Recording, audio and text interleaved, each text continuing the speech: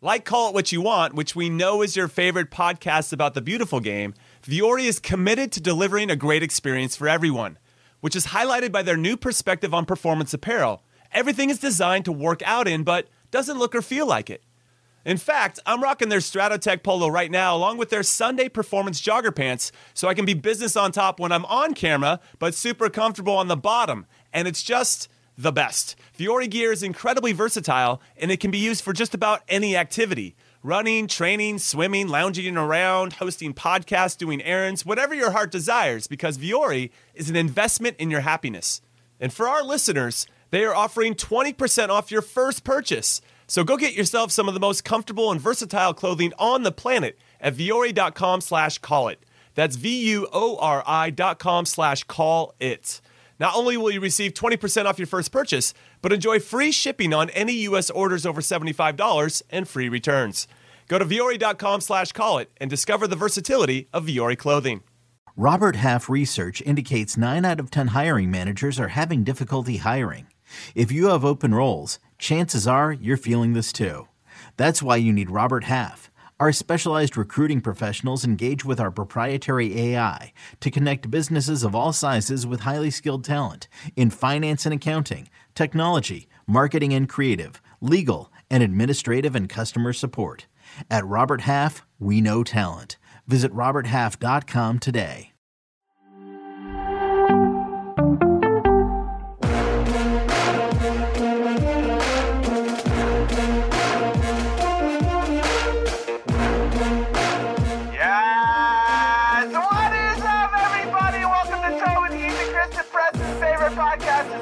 Trust. I'm Hollywood, cream cheese, trash can, Jimmy Conrad Dino, also known as Jim. My nicknames are all over the place, and I'm here with Heartbreak Kid, Hollywood, or the formerly known as Hollywood, Heath Pierce, and Charlie Davis is not with us. I don't know where Charlie is. Nobody knows where Charlie is, but we're pretty sure he's having a good time wherever he is. And we've got a great show for everybody.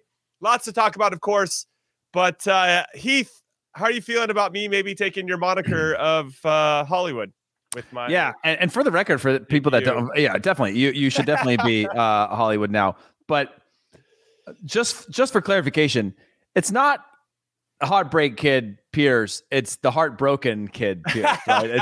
For people that think that I'm just out there breaking hearts and just running the show, it's actually... My storyline is a lot different than that. But to focus on James...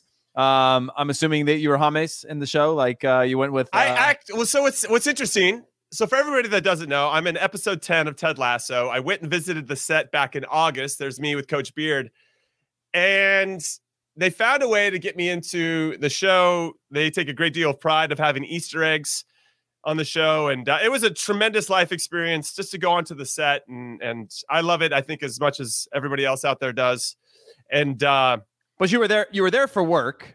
I was there for work. You were connecting, and they let you see the set, and then all of a sudden, this light bulb moment happened. I remember you mentioning, "Dude, I'm going to try to get on the show," and you couldn't say anything about it. You wouldn't tell us anything. That's right. I couldn't say anything. And so the next step was basically they found a role for you, and I mean, walk me through how that happened, and then also now for people to know when you get into the edits, like a lot of things actually don't make the show with how much they film. So what's the process to you getting this big W here? Well, that's a really big W. And that's why I didn't say anything. Well, I couldn't say anything for a while, but I didn't know for sure that I was going to be in. I know that we shot the scene and I knew that I had a close up potentially, but I didn't know to what extent I was going to be seen in the show. So I didn't want to oversell it. But I got in there and I gave a very bewildered face. I looked tired and jet lagged, but man, did I have a hell of a time being tired and jet lagged. So it was awesome. But again, when I saw them and I got the invite to go down to the premiere, I asked the director Matt. They're like, "Oh yeah, you're going to be in." But even then, you don't really believe that you're going to be in because, to your point, you never know how it's going to go at editing. If it doesn't fit, then you're out. I will say. One of the coolest things about it was that when I was doing the opposite side of it, when they were doing the close-up on Roy Kent, I was there. Like he was working off of me being there. So to get the stare down from Roy Kent in a couple scenes, a couple takes, was next level. It was really, really next level. So it was a very cool experience. Hey, it's Chuck. What's up? What's up, Chuck? How's life, dude? Chuck's got another TED Talk today based on how he's dressed. Well, I'm giving the Ted Lasso talk right now, so I give the Ted Lasso talk. But you had me dying when you said the look from Roy Kent. Oh God, dude, it's unbelievable. Like that, I can't believe this is real right now. That I'm actually walking down this hall and I have Roy Kent staring me down, and it was unbelievable. So even if I hadn't made the final edit, I still would have always had that. But it was a fantastic day. I can't say enough about how kind they were to me throughout the whole process. And I got to Jimmy. Listen to Jimmy, dude. Jimmy knows there might be one more season. And he's just hedging right now. You know what I mean? He could have just said it was like he's trying to go from that like extra to like, maybe a little more than that. Hey, Coach Beard did say it's definitely not over. I mean, not only that, but what if there's the spinoff? What if there's the spinoff show? Jimmy's trying to get himself. True. Like we might not be. He's trying to be a manager. We might be getting Jimmy for 6 minutes an episode. Like Chuck, it might just be me here. It might be the 10-minute podcast or 10-minute show from now on. Yeah, what's interesting is that they were going to have me be a player first, and then switch me to be part of the staff. So I guess I'm like a scout. I think that's what we decided on when I was there. That I'd just be a scout for AFC Richmond. So that's my role. I'm pretty fired up about it. Chuck, we got to get to you though, because you're looking nice, of course, that goes without saying, but Fuller and Balogun, we got our 9, and we wanted to hear from our resident number 9 about your thoughts about Balogun joining the U.S. men's national team, because we were deprived of that possibility when you were not around for the other show, the emergency podcast. So tell us your thoughts, man. You got to be excited about this. This is a game changer. We've talked about the U.S. men's national team in the striker position, the lack of options that are going to be consistent. Ricardo Pepi was hot for a hot second, but we haven't had a striker who can run the channels, who can hold the ball, who can score goals, also dribbling people 1v1. Now we have that. So it's not only that you have the tip of the spear, and that's a complete position, because he's not even finished developing. He's still a young striker, so he has a lot to learn. But I think more importantly, the space he's going to open up for Christian Pulisic, for Gio Reyna, for Weston McKennie, for Yunus Musa, for Timothy Weah. There's a trickle down effect. So one, he's scoring goals and he's creating in the attacking third, but he's also taking the pressure off of Christian Pulisic to be the guy and the only guy when it comes to scoring that crucial goal or being the magnificent creator in the attacking third. Now you have that guy too. So you have someone who's going to be relied on to score the goals. So Christian can just be Christian now. And I think that's what's really exciting about Fuller and Balogun committing to the U.S. So Charlie conveniently left out that he's going to also open up space for one of our young players from the U-20s that will be playing in the 2026 World Cup. Just to bring back. No, he's actually going to take. Not only that, he's going to open up space for them, because we don't need the profiles that we have now, because we got somebody that can do a little bit more. You know what I mean? Let's get someone's getting off the field. Chuck, go ahead. Go ahead, Jimmy. Go ahead. No, I just wanted to follow up with. There's an emphasis on getting Balogun the ball in the right spots, which is not. I'm sure there are plenty of games where we didn't have our number 9 touching the ball that much, and even Balogun when he plays for Reims, there are times where. I think the game where maybe he scored a brace recently or over the last couple of months, and he only touched the ball 21 times. So it's not even like his own club team is getting the ball. But to your point, and why we're all excited about him, is that he's making the most of those 21 touches. But how do we get him the ball from a U.S. men's national team perspective? Well, right now we're playing in a 4-2-3-1, right? With the middle of the 3 is the 10. So you can get creative with that 10 spot. Christian Pulisic can play in that position. Here we go. You can Gio Reyna get in that position. Players who are comfortable on the ball. That's what you need there. Someone who can play 1-2s, who's comfortable on the ball and a threat. Yunus Musa could also be that player.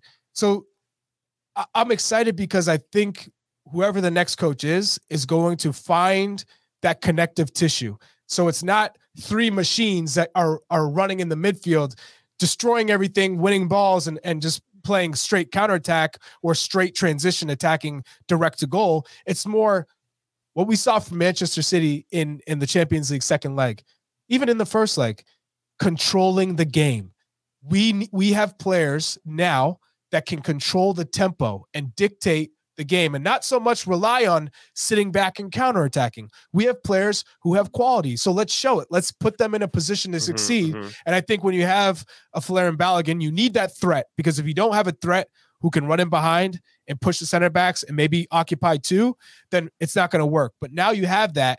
So a 10 will be that much more important when you have a Flair and Balogun who can pull defenders out of space.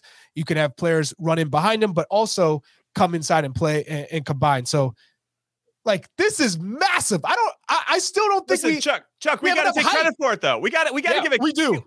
We were the ones out there, like, doing the legwork behind the scenes to get this guy on the team. And then, of course, Yunus Musa and Team Away and all those guys were helping too. But we put it out there that we wanted to sign this guy. We did it with our tweets as well. So I'm pretty sure we can take full credit. Chuck, I think you have to go because you're looking pretty nice. You got what? You got Europa League coverage today? What's happening? Yeah, we got the Golazo show on CBS. So come check it out. The Golazo Network, the Golazo show. It's gonna be fire. Roma is taking on Bayern Leverkusen. They have a 1-0 lead going into it, and then you have Sevilla and Juve. It was 1-1 in the first leg, but that was in Turin. Now they're going to Sevilla, and it's a very tough place to play. And they're the perennial champions of the Europa League. Then you got West Ham.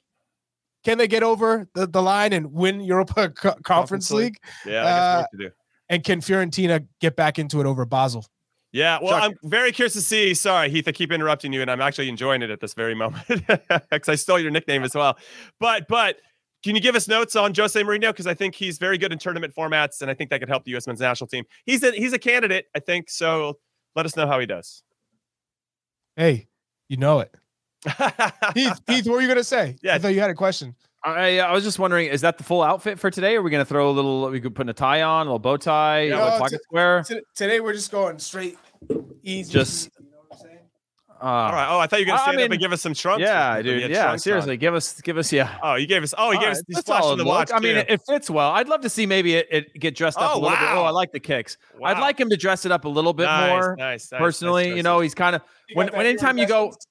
Yeah. Anytime you go with the suit and no tie, though, it's kind of got that, you know, with those types of blues of like, mentorship coaching for just 3 easy payments of $99.99. And I could change your life. You know?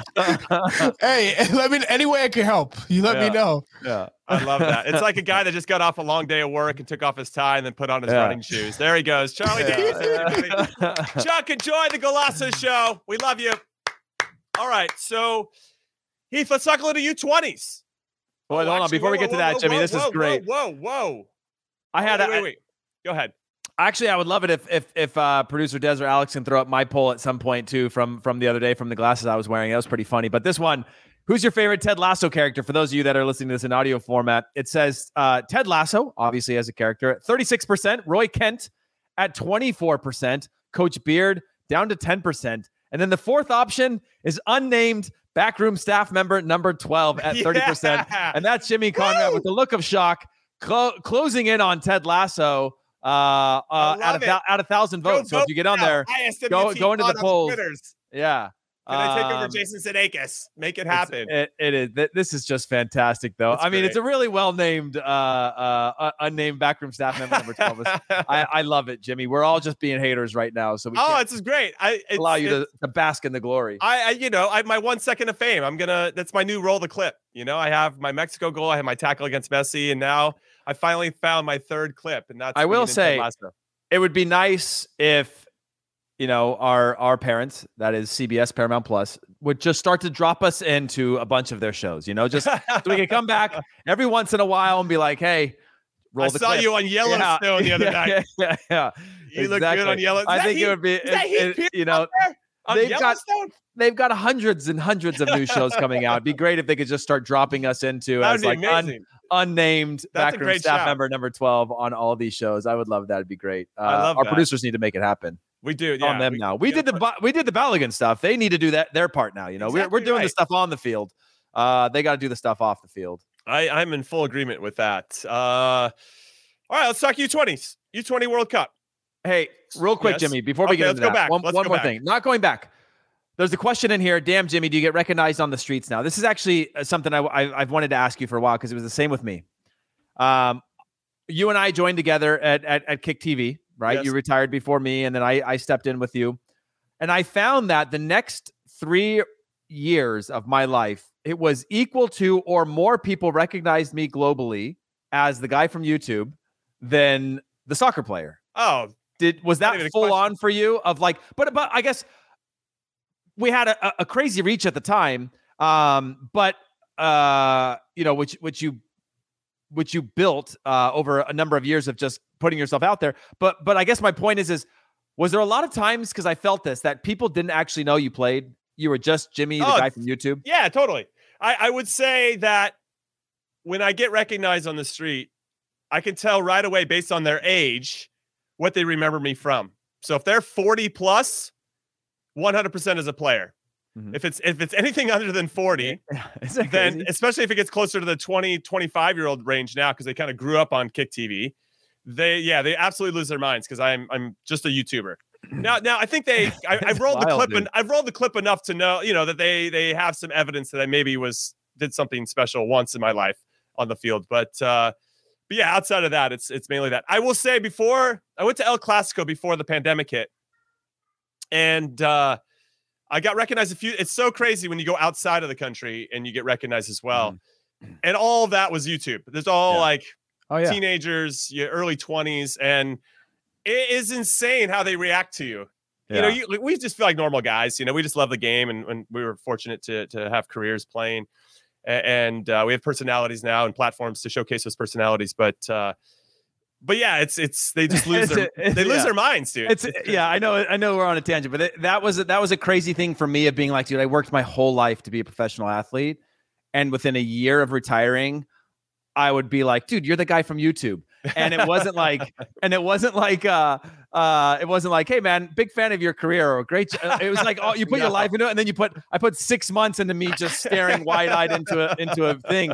But you realize the generational shift and the privilege we have to be able to be on a platform like this, and building an audience that shows up week in and week out here on In Soccer We Trust. It's amazing. So we appreciate all of you. Yeah. All we're saying is, if you see us in person, just throw a little compliment towards our playing. They were average compared to others, but it makes us feel good. No, I'll actually pay money. I'll Venmo people if they yell Johnny Bornstein at you when they see you on the street. Please. Like, hey, anyway, Johnny Bornstein. I expect anytime anybody sees me to be like, hey, where's Chuck? Like, as like this big disappointment of like, oh no, like we knew you were going to be here, but we came here to see Chuck. We came here to see Chuck. Chuck's the big timer. He's the resident big timer. Yeah, that was fun. I like that tangent. That was a good one. So yeah, now we're giving everybody good ideas when they see us in person. And we know this is going to happen for sure, that when Chuck gets seen in person, people are going to ask him about his houses and how many boats and how many planes he has. And I can't get enough of that visual, just knowing that is actually going to happen in the future. So please make that. He's going to get some stalker deep on the internet. Like, dude, I looked everywhere, and he somehow hides everything from me. I don't know how he does it. How does he escape Zillow.com? All right, let's talk. Maybe we should take a break first. Producer Alex, should we take a break first? Our first and I was going to say only break, because that's what I said for a long time. All right, let's take our first break of In Soccer We Trust. When we come back, we will finally do the U-20 World Cup preview. And of course, we got some other stuff to talk about. San Diego getting into MLS. And I saw Don Garber last night, and I'll tell you what he had to say. And we'll be right back. Welcome back, everybody, to In Soccer We Trust. Just want to let everybody know that it is back. Due to popular demand, UEFA are giving you a final chance to win your limited edition UCL, which is UEFA Champions League, Elite FUT 23 kits. Yes, winners also will receive a digital copy of FIFA 23, which will be a lot of fun. The UCL Elite FUT 23 kit final drop. Secure your limited edition kit now. A FUT package for the best of the best. Enter now at UEFA.com/elite. And for the YouTube audience, if you're watching, there's a QR code to enter. That's up there in the top right corner. All right. Heath Pierce. I'm Jimmy Conrad. We lost Chuck Davies. He's got cameos on this show that are about as long as my cameo on Ted Lasso.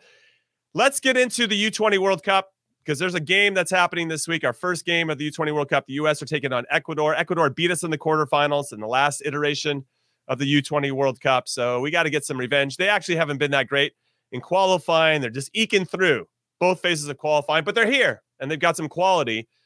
But Heath, let's focus on our team. Let me say it like this, and I guess this is a question for everybody listening, whether you're watching on YouTube or listening on your audio platform of choice. Make sure you drop us a follow on Twitter to let us know as well, ISWT Pod. What is going to be deemed successful for you? Because the best we've ever done at this level is 4th, and that was back in 1989. I think Kurt Onalfo was on that team. That's how long ago that was.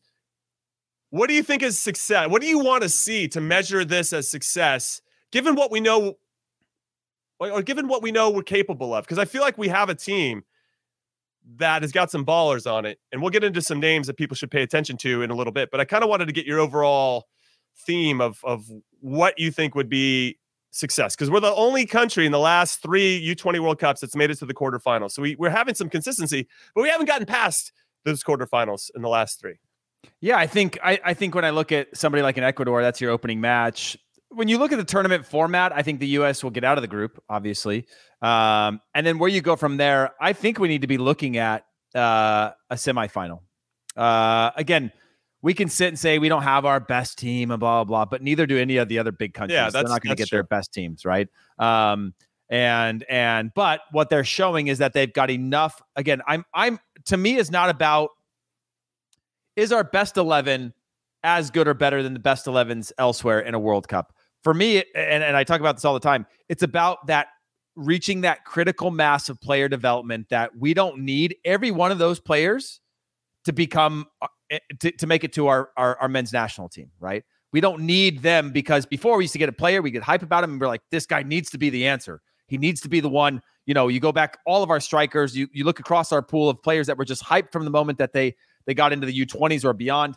What we need, though, is to show that even if we are our second best 11, that we are able to compete. We are showing an ability, a creative freedom, a tactical awareness, a technical ability that competes on the same level. Now, you go into like Ecuador, they're going to play considerably different than a Slovakia, who's going to play, Fiji, we'll call that the outlier in terms of where they're at in their player development in the country. But Jimmy, how you play against the European teams different than a Hispanic team or a Latin American team or a South American team's different than Central America and some of the Asian countries and things. So it's different cultural styles of play, but I want us to be able to compete on that level and look like we can control the tempo. We can control the flow of the game, that we can understand moments, that we can understand tactics at a high level. And I feel like those are a lot of the things that I think are where the tests are won. I know it's a long answer, but I still want to get the semifinal of a U-20 World Cup and not do it on our U.S. men's national team historical process, which is like grind. Like, I want us to get to a point where we can point to why we got to the U-20s, right? We could get to the semis. We could get to the semis. We get to a final. But I want us to be able to look back at that and go like, oh yeah, you can see why, as opposed to being like, well, we grinded out a 0-0. It's Portugal in the Euros where it's like, 0-0, like draws all the way and winning penalties type of thing, where it's like, I get that. I like that. That's always going to be part of the US DNA. But I also want us to be able to point to what makes us good and effective. And I think that's a big step. Well, that reminds me of when I interviewed Jurgen Klinsmann ahead of the 2014 World Cup, and I gave him that would you rather, and you're speaking to it. Would you rather essentially get to a final, but kind of play to the stereotypes, right? Mm-hmm. Us sitting back, hitting them on the counter, using our athleticism to win games, scoring on set pieces. Mm-hmm. Or would you rather, maybe get to the quarterfinals and lose, but we were excellent in those couple games, right? Mm-hmm. We demonstrated what you're discussing, which is, whoa, like we're putting the rest of the countries on notice. These guys are getting better, right? They're getting better. Technically fine, athletically fine, but tactically, they're starting to have that nuance and subtlety that maybe they lacked in previous iterations of their U-20s, and now they're showing it. They're finding their plan A's, plan B's, plans. Like everybody's on the same. That's where I think I want us to go as well. So if we can demonstrate that, fantastic, and we're on the same page. Now, for those that don't know that story, I posed that to Jurgen, and he said he would rather go farther and play to our stereotypes and actually demonstrate that we're getting better. I mean, that's whatever. I put him in a tough spot. I was just being a dick, right? And I'll raise my hand and say that. That said, because I do like binary questions though, Jimmy, because you're damned if you do and you're damned if you don't. Oh, I had him. And Sunil Gulati, the then U.S. soccer president, was so pissed at me. He was like visibly upset in his seat. I could see him moving because I knew I stitched him up. And a lot of it was because Jurgen had promised, like a lot of coaches, they promise rainbows and puppy dogs, when they take the job. And then when they get into the job, they're like, oh, this might be a little bit harder. I can't actually deliver on those promises. And so that's what I was basically stitching him up to do. And I got him. But Sunil was pissed at me. I got in the elevator with him afterwards, and he was hot. Anyway, that's time. That'd be story time for another episode. But I agree with you. Now, for everybody that doesn't know, there's 24 teams in the U-20 World Cup. 16 teams are going to make the knockout rounds. So that means of the, 8 groups? No, 6 groups. You're going to have 4 third-place teams that make it in. All we really need to do is beat Fiji by a significant number. We should be one of those third-place teams, and it looks like we should be able to do that. Now, of course, no disrespect to Fiji, but they're still kind of growing their game, and it's not as strong as we are. Now, let's talk about players. Let's say 3 players, Heath. Let's combine on 3 players that we think everybody in our audience should be paying attention to. I'm going to go first with Gaga Slonina. I know that he's a pretty well-known name, but he played for the Chicago Fire last year. Chelsea came in and bought him for $10 million. He's playing for the Chelsea U21s, and they're very happy with him from what I understand. Got a couple clean sheets at that level. No sniffs with the first team just yet. I think he might be training with the first team at times, but I want to see him between the 6 because actually Chris Brady was the one that led us through CONCACAF qualifying to get into the World Cup, and Chicago Fire won't release him. So I want to see Gaga Slonina step up and be the guy that we're all expecting him to be. Now, usually when you're a goalkeeper, you're hitting your peak at what, 30, 31, right? And he's what, 20? So I'm very curious to see what his trajectory looks like, but this would be a great place to kind of really put his flag in the ground and be like, not only am I going to be, a force for my club team, but also for the full national team moving forward. I think we can all agree on this, that if you're going to win anything of consequence, any trophy of consequence, you got to have a hot goalkeeper. So I'm very curious to see how Gaga Slonina steps up. That's one of my players I want to see. How about you? Yeah, I think on the Brady front, obviously not being released because of the fact that he's going to be behind Gaga Slonina, right? I think Gaga Slonina that makes sense. Clear number 1. So sure. That's the one of the few that I understand not being released for. I guess in order to not go with the same one as you, I'm going to say Caleb Wiley. I think he's one that I'm really excited to see just because he's got some major upside that we haven't seen. Again, this type of profile makes you go, in the same vein of Alphonso Davies, where you're like, yeah, he could be a really good left winger, but he could be a really great left fullback, right? Where it's if you can apply at a young enough age all of those things that you need to be a committed defender, plus all those tools of comfort on the ball, getting forward, getting into dangerous spots. I'm not comparing him to Alphonso Davies because I think he's a generational player as well, as we know. But I want to see him against his age group, and I want to see him sort of show up as like not a breakout because we know about him more, but a breakout star of the tournament. He's one that I think has that level of upside. In fact, I think a couple of players in that back line have the ability to really show well. Yeah, I'm excited to see how this goes. Now, a couple of people didn't get released. Jalen Neal from the Galaxy, not becoming center back for us, got his first cap in January. And then we have, who else can be missing? Maybe that's it in the back. So Josh Winder looks like he might be getting the start. So it'll be interesting to see how he plays. He's going to be making his move to Benfica this summer, moving from Louisville City in the USL. Another player, though, Gomez, he was also recently on the bench for the first time for Sociedad, continuing to play with the second team. But right, so I think he'll be left back on the door, and I think Caleb Wiley will be in front of him as kind of our left winger until Kevin Paredes shows up from Wolfsburg. So Kevin Paredes and Raskas Pustas from Hajduk Split, they both got called in, but I don't think they're going to show up until we get into the knockout rounds. That obviously will be interesting to see how Mikey Varas, the coach of the U20s, balances all of that. But I think he's feeling pretty confident that he can do the job. Brandon Craig is also probably be the other center back, plays for the Philly Union. They really like his upside, and he's grown a lot. So we'll see how he does. Another one that I want people to look at is Daniel Edelman. Plays for the Red Bulls, really trusted by Mikey Varas in the 6th spot. And because I think we're a little thin in the 6th spot for our full national team, I'm curious to see how Edelman can do. We're not light, dude. We got who my go-to is, dude. Well, Aiden Morris, Columbus Crew. Yeah, I got it. So I'm just saying, he put a beating on the Galaxy yesterday. Yeah, I know they did. He was good. He was very good. He's really good. Again, but he's one of those players where I'm like, my worry is, and we've seen a number of Columbus Crew players over the years as midfielders not translate to the national team level because they're system based, they're really clean, they're really confident, but they don't have that next level to go like, I'm going to own a spot on the national team because I can do this at a higher level, at a higher speed, and still have the same impact. You know, I think that. Well, I think what I think about is if I'm Aiden Morris and I'm thinking, okay, I got to be Tyler Adams every time I step on the field. And there's just nobody like Tyler Adams. The guy just covers an insane amount of ground, and he's so good at what he does. Oh, bro, I don't know, man. Hayden Morris is crazy right now, dude. He's in the box, and then he's in the defensive box, and then he wins balls, and then he passes, and he keeps it. Like he is playing more 8, but I guess what I'm saying is he's playing 8 next to another 8 in Darlington Nagbe.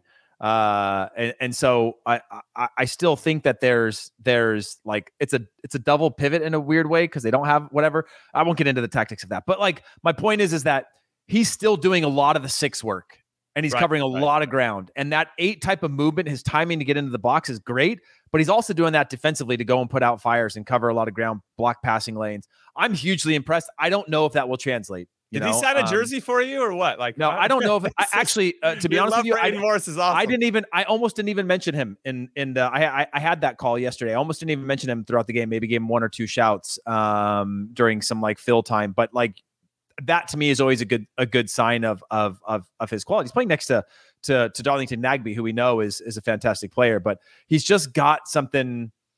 Again, I don't know if it'll translate. I don't. But would love to see if it actually does in the national team while we have this little, kind of window with Tyler Adams out. Sorry, I don't mean to go off. Well, you take it to the full national team. Let's focus on the kids, man. We'll get back to the U-20s. I fight for what I love, Jimmy. I fight for what I love. Paxton Aaronson's going to be out. Kevin Paredes is going to be out for the first couple games. So I'm really excited to see which one of the young attacking players that we have that can fill in that gap, fill that void, right? You have Jack McGlynn, the young left footer from Philadelphia Union, who's getting some valuable minutes this season. I think he's very smart, very good feet. You have Quinn Sullivan, his teammate, that can score some goals and scored a bunch of them in CONCACAF Championship. I like Diego Luna a lot. Cade Cowell getting the release to be able to play in this one. I think this could be a nice platform for him to really show all the scouts that are going to be there what he's capable of. And then Darren Yappy, I had the opportunity, as I mentioned in the last podcast, to sit down and talk with Robin Fraser from Colorado Rapids. Very high on Darren Yappy, just an incredible professional. Like he's always has the growth mindset, always looking to get better. And I'm excited to see how his career turns out. But starting with this particular tournament, anybody else that stands out for you, Heath, before we move into the championship playoff where we just lost Zach Steffen and Lyndon Gooch as Americans? Not good there. My only other thing that I wanted to add is obviously I think Darren Yappy will continue to get, maybe you put a Cade Cowell at the 9 or something like that at some points when you need to rotate, but it's going to be Yappy. Want to see how he challenges himself. But in the midfield, really want to see Owen Wolf. He's a player that, like, again, I've liked his maturity for his age on the field for Austin this year. And actually, by the way, him and his brother and Josh, his dad, became the first father-son duo to all score goals in Major League Soccer. It's the first ever where there's been 2 brothers and a dad, which is crazy. But yeah, he's another one that I think has some ability to, when I think about like young players right now and the highs and lows that you see, I see that with Darren Yappy, right? Where it's like, sometimes it's great, sometimes it's not great. Whereas like when I look at Owen Wolf, I go, oh, that's a kid who's already pretty steady that you can trust in a lineup. So I could see him having a good World Cup as well. All right. Those are good shouts, and shout out to the Wolf family. Josh Wolf was my roommate with the national team and club with Kansas City for many years. So I'm excited to see how I remember when these little guys, Tyler and Owen, were like 3 or 4, which really, we already know that I'm super old, so we don't have to get into that. Let's talk about the championship playoff though. Luton Town came back from a 2-1 deficit over Sunderland to win 2-0. So Ethan Horvath has booked his tickets to the championship final, and the winner of that will go on to the Premier League. That'll be incredibly exciting. How big is their stadium again? Luton Town is 10,000. 10,000. Love it, dude. They're 90 minutes away from making it happen. Coventry, though, they outlasted Middlesbrough. Now, Borough, Zach Steffen's in goal for them, came off his line, and maybe he could have done a little bit better. And at home too. Yeah, at home. My big concern here, I know that there's going to be some grief for Zach Steffen. and some responsibility that he's going to have to assume. That's the rough life of being a goalkeeper anytime a goal hits the back of your net. But the fact that Middlesbrough, who scored so many goals during the championship season, couldn't find the big goals in the big moments, I think is more telling than a potential defensive lapse. And what I tell my goalkeepers when I coach too is that if you make a mistake, there's usually 3 or 4 mistakes that happened before that got to that point. Now, sometimes you are the one that created that mistake, of course, but there's usually some breakdown somewhere that could have really just eliminated that whole play.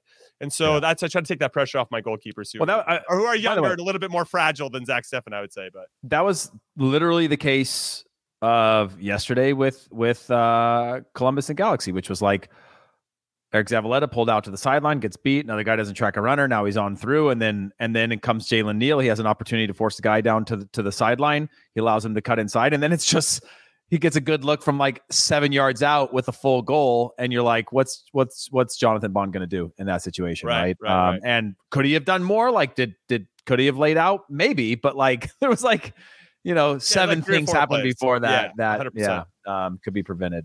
So we got Ethan Horvath in the final at Luton Town taking on Coventry. That is going to be a fantastic game, and looking forward to when that kicks off. I'm actually going to look it up right now. I don't even know when that kicks off, but we're definitely going to make some time for that.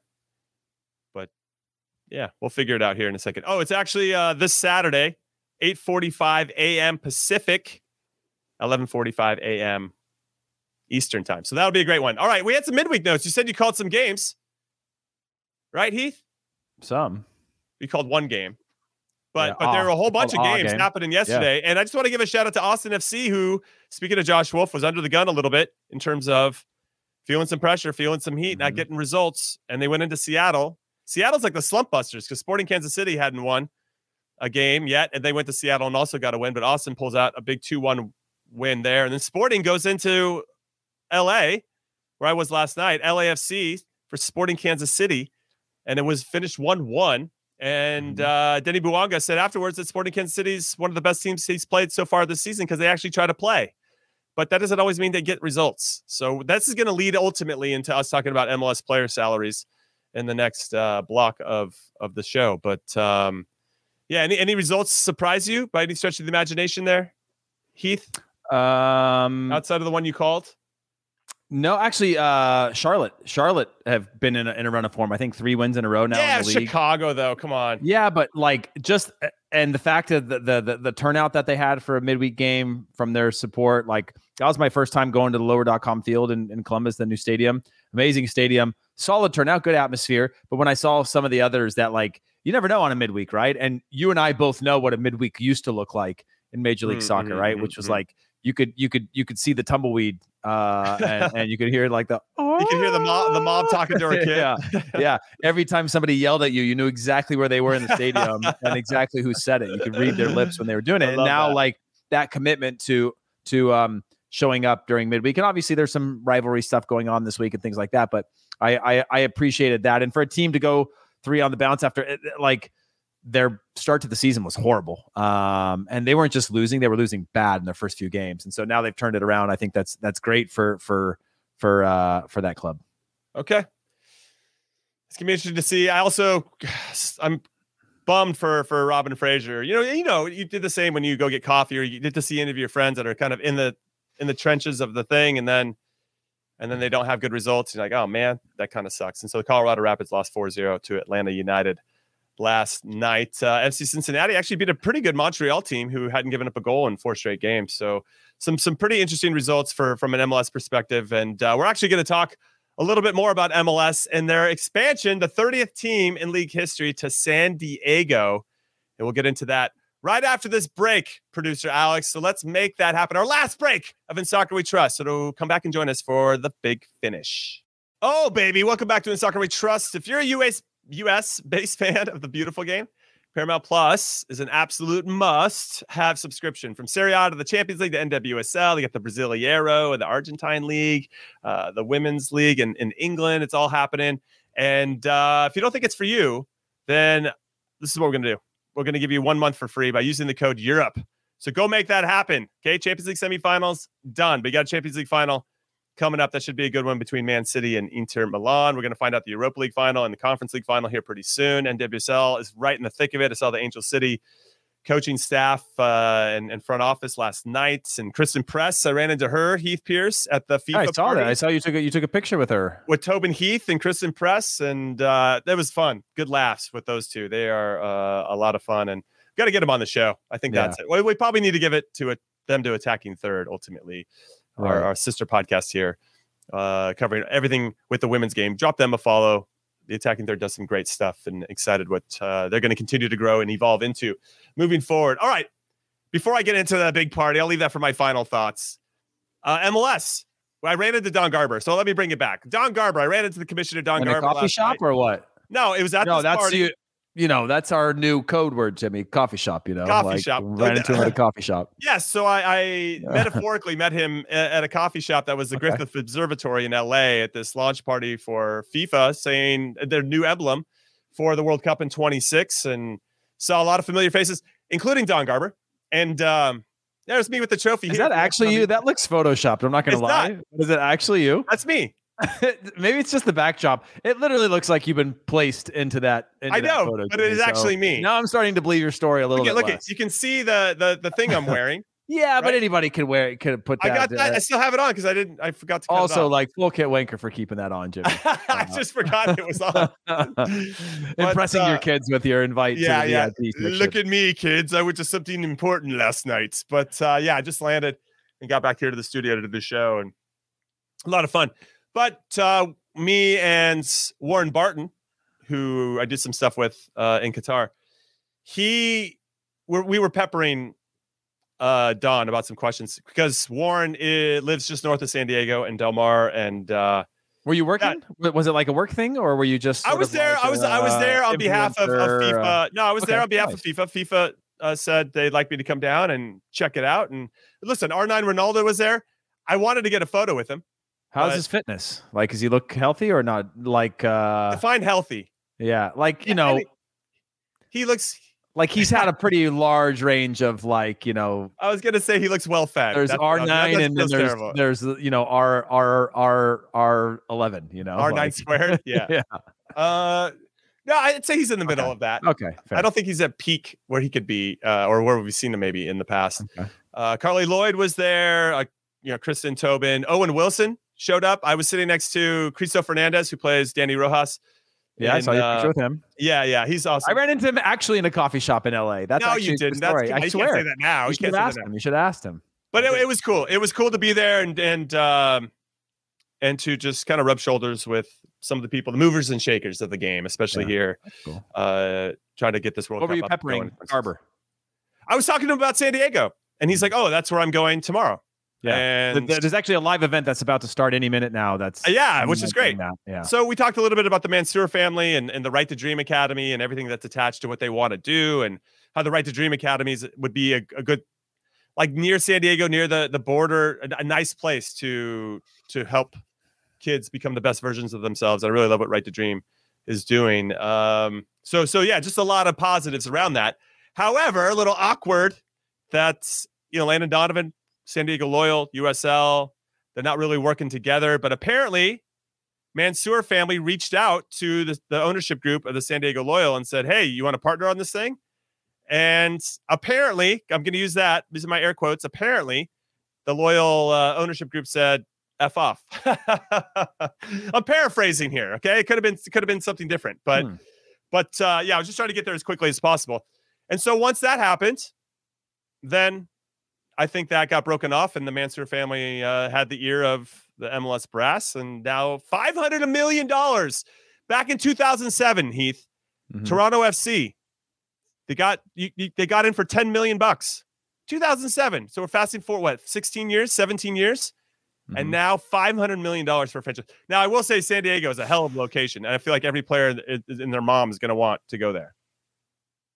Yeah, I mean, that's a big old expansion fee.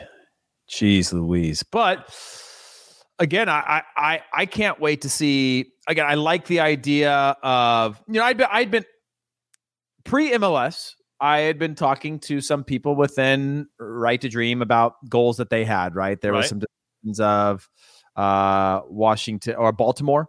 There was some discussions of any of the border territories, El Paso, places in Texas and the border states.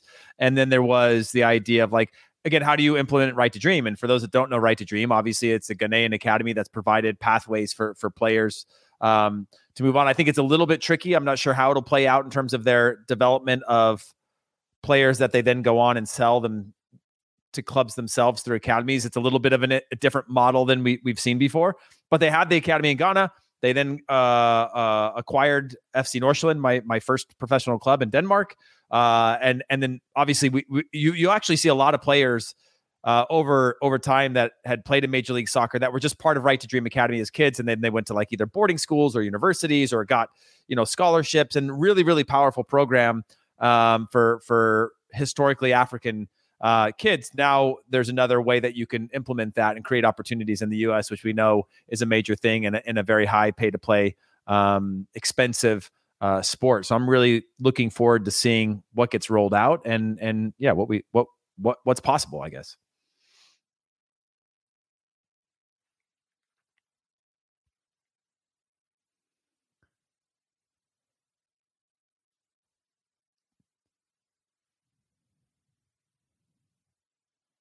Jimmy, you're muted, by the way.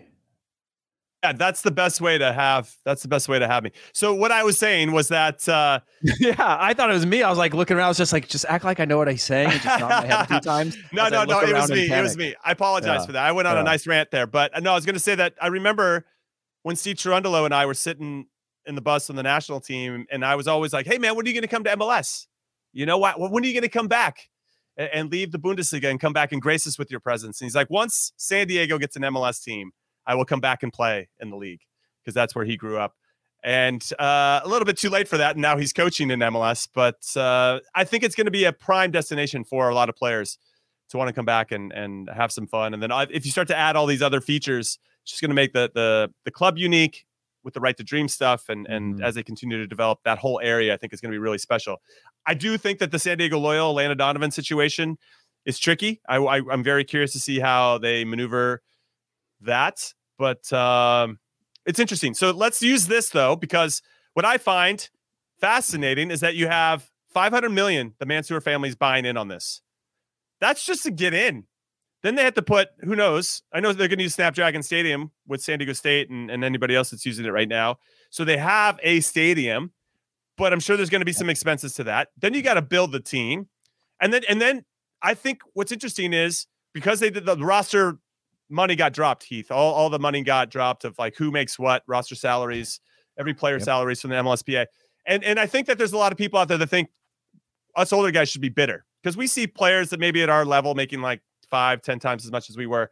I'm all for it. Like that's why we laid the foundation so those guys could go do their thing, just like we had other people lay the foundation for us. And the people who want to mention us saying, "Oh, this is the day every year." Andrew Wiebe had said this, like where former players get really, heads are going to explode because of whatever. Like in my mind, I'm like, dude, first of all, I'm super happy for the growth of the game because the next generation is only going to get better. It's providing opportunities for people like us. It's funding a job for people like Andrew Wiebe, who was never even close to making it to Major League Soccer, right? I think it's creating more opportunities for all of us who dream to play and or be in the sport. It's creating, that growth is a sign of growth for all of us. Right. 2026 and all these things are all measurable metrics that are providing us opportunities as former players to continue to be part of the game because it's growing and there's more opportunities for us. So I'm all for it, man. I'm all for it as well. I don't harbor any bitterness with regard to that. I'm excited for the guys that are getting. And sorry for the Wiebe stray. Wiebe caught a stray right there. Wiebe caught a stray there, but no. I mean, you're using him as context and as a catalyst to get the conversation going. But what I find fascinating is that you're going to ask this Mansour guy to then, paying hundreds and hundreds of millions of dollars to get probably a training facility, Right to Dream Academy going, the entry fee, stadium stuff. And then by the way, you only have a $10 million salary cap. I think something has to change, right? There has to be some linkage. Well, shoot. Where, I know they got some DPs that can pay above that, right? But Toronto FC is a good example. And we see their payroll on this thing, the highest in the league, but just because you buy fancy things doesn't mean it's always going to work out, and you're going to have. Oh, it's not working there right now. It's definitely not working out, and I don't think that's going to end well for a lot. But and there's a way to team build. I just wonder if we're getting to a point where there has to be like maybe you get rid of the DP rule. And I know it's probably a bigger conversation, and we're running out of time. And maybe we can get into it later, especially because I want to hear Chuck get all triggered about it. But is there a way to like maybe get rid of the DP rule, raise the salary cap to something like 20, 30 million? I don't know. But then there has to be a floor. Like you have to spend at least X. So there can't be some team spending 30 and another one spending 5. Like there still has to be some like a minimal ambition from somebody. that the RSLs of the world. The ones that are in the middle of the country that aren't as attractive to the big stars that come over, potentially. I don't know. I don't know what you're thinking. Like, so maybe it's like a 10 million ceiling or a $15 million floor and a 30 million ceiling. I don't know. I'm just trying to figure out a way that we can kind of level up. Because when I think about players, Heath, that are very good, that are getting paid, can we just raise that middle class a little bit hhigher? So I mean, the middle class is going up quick. To be fair. It is. Like it's going up quick. Is the quality of that matching the middle class, though? You know what I mean? I don't know. Because I think about Ricky Pooch, right? Let's use Ricky Pooch. What if you could just because a Galaxy could use 4 Ricky Pooches, but they can only afford 1 with the rules or whatever it is. But if they could go out and get that, maybe they could. They just got to get rid of Chicharito and they can go get a couple more Ricky Pooches. But like I'm using him because he's still young enough. They're offering him money that's attractive to a guy in his mid to late 20s. I don't know. It's a big conversation. No, I've got at least get it started. I've got 2 quick thoughts on that. One, I do think that I would love to create a national product. This is my own personal opinion I'm speaking of here. You need to give me reasons to love and hate. Okay, I love Arsenal. I watch Man City play every single weekend. I don't love Man City. I don't love their how they've gotten to it, but I respect it. It is entertaining for me. When they lose, it makes me feel kind of good because it's like the bad guys lost, right? Because they're the big money, big spending, whatever. Right. But I watch it week in and week out because I absolutely love the way that they play. It is the epitome of the beautiful game. But I have every reason to love or hate them. And I create that dynamic with teams for valid reasons. And I think we've got to get to the point now with Major League Soccer that you have a reason to love or hate. Why do you love or hate the Yankees and the Red Sox? Why do you love or hate the history of certain teams within clubs around the world? You need to have that emotional, personal connection to them. And so I think we need to open that up so you can have somebody go and spin big. Philadelphia Union's not going to play by that game, right? Other clubs aren't going to play that game. They're going to continue to invest strategically or develop players. Right to Dreams is going to develop players and put out a great product. It might be a selling platform for them, but they might also believe that if they invest early in kids, they can create a sustainable model that's still competitive, that's still competing for trophies or competitive in some way that creates an entertaining product for the fans in the stadium. And so I think that's one part. I do think a minimum spend is important. What I think you risk when you go to minimum spend is there's mechanisms that a lot of leagues around Europe have had as they started to lose domestic players or domestic jobs, is that protection of that under 23 player or the salary. We've obviously got a ton of mechanisms right now. I think that could also improve the quality and pay of the players. But you talk about Ricky Pooch, but next to him is Mark Delgado, and I don't know what he's making, but it's got to be close to $700,000, $800,000, $900,000. And he's a young American, been in the league a decade. And so I think that middle class has gone up, and I don't want to lose that for the sake of just putting in. You can lose that in a lot of ways because teams already go around that. But isn't there? Are we getting to a point? Because this happens all over the world where you pay $2 million for Alan Polito, or you pay him $2 million to come to Kansas City, and of course he gets hurt, and that's unfortunate. That's part of it. But are we now into that phase? And I know you got to go, Heath, and so we're going to call the show. But are we not into that phase of MLS where you're going to pay a couple $1 million, and guess what? It might just not work out. Right. I mean, not everything's going to be a sure thing, and that's the risk of owning a sports team. That's the risk of any time you sign a player. It might work out, it might not. But I think that we need to start taking more swings in that direction because I agree. It could be a 1 million. Look, the Union are going to go with their sports director, Ernst Tanner. They're going to find that 1 million transfer fee signing. That's a diamond in the rough and think that's going to work. You've got say a RSL that aren't going to spend 10, 20 million, but they might go find the $4 million player that they can bring in. That's their version of taking a risk. But you're going to get some of those wrong, and I agree with you. And so you've got to figure out a model that stays competitive, that gives us reason to watch week in, week out, that gives fans a reason to come to the stadium, that feels like you're putting the club at the forefront. So a lot of a lot of things to do, but I think all good signs. Good problem. All good signs. All good signs. And I'm excited to bring on somebody that can help maybe explore this topic with us a little bit further down the road. We have to get some guests on. We haven't had a guest on in a while, and I got to get my drum out. All right, that's it. That's the show. So on behalf of producer Des, producer Alex, and I guess Charlie Chuck Wagon Davies, I'm Jimmy Conrad alongside Heath Pierce, and we love your support. We thank you for it. And we can't wait to see you on Monday. And let's go U-20s, baby. Let's get Jimmy, look at the last poll. Look at this last poll that we got. One more. What's the last poll? We got one more poll. What is it? Yeah, look at that. Who's the real Heath Pierce? This guy or this guy? I know it's kind of a tie for me, but it is. It is. It's a really, really it. well done. You know, we got some funny people back at house right now that are. We do. They're really working it right now. I love that. Funny. All right, everybody, have a great weekend. We'll see you on Monday. Later.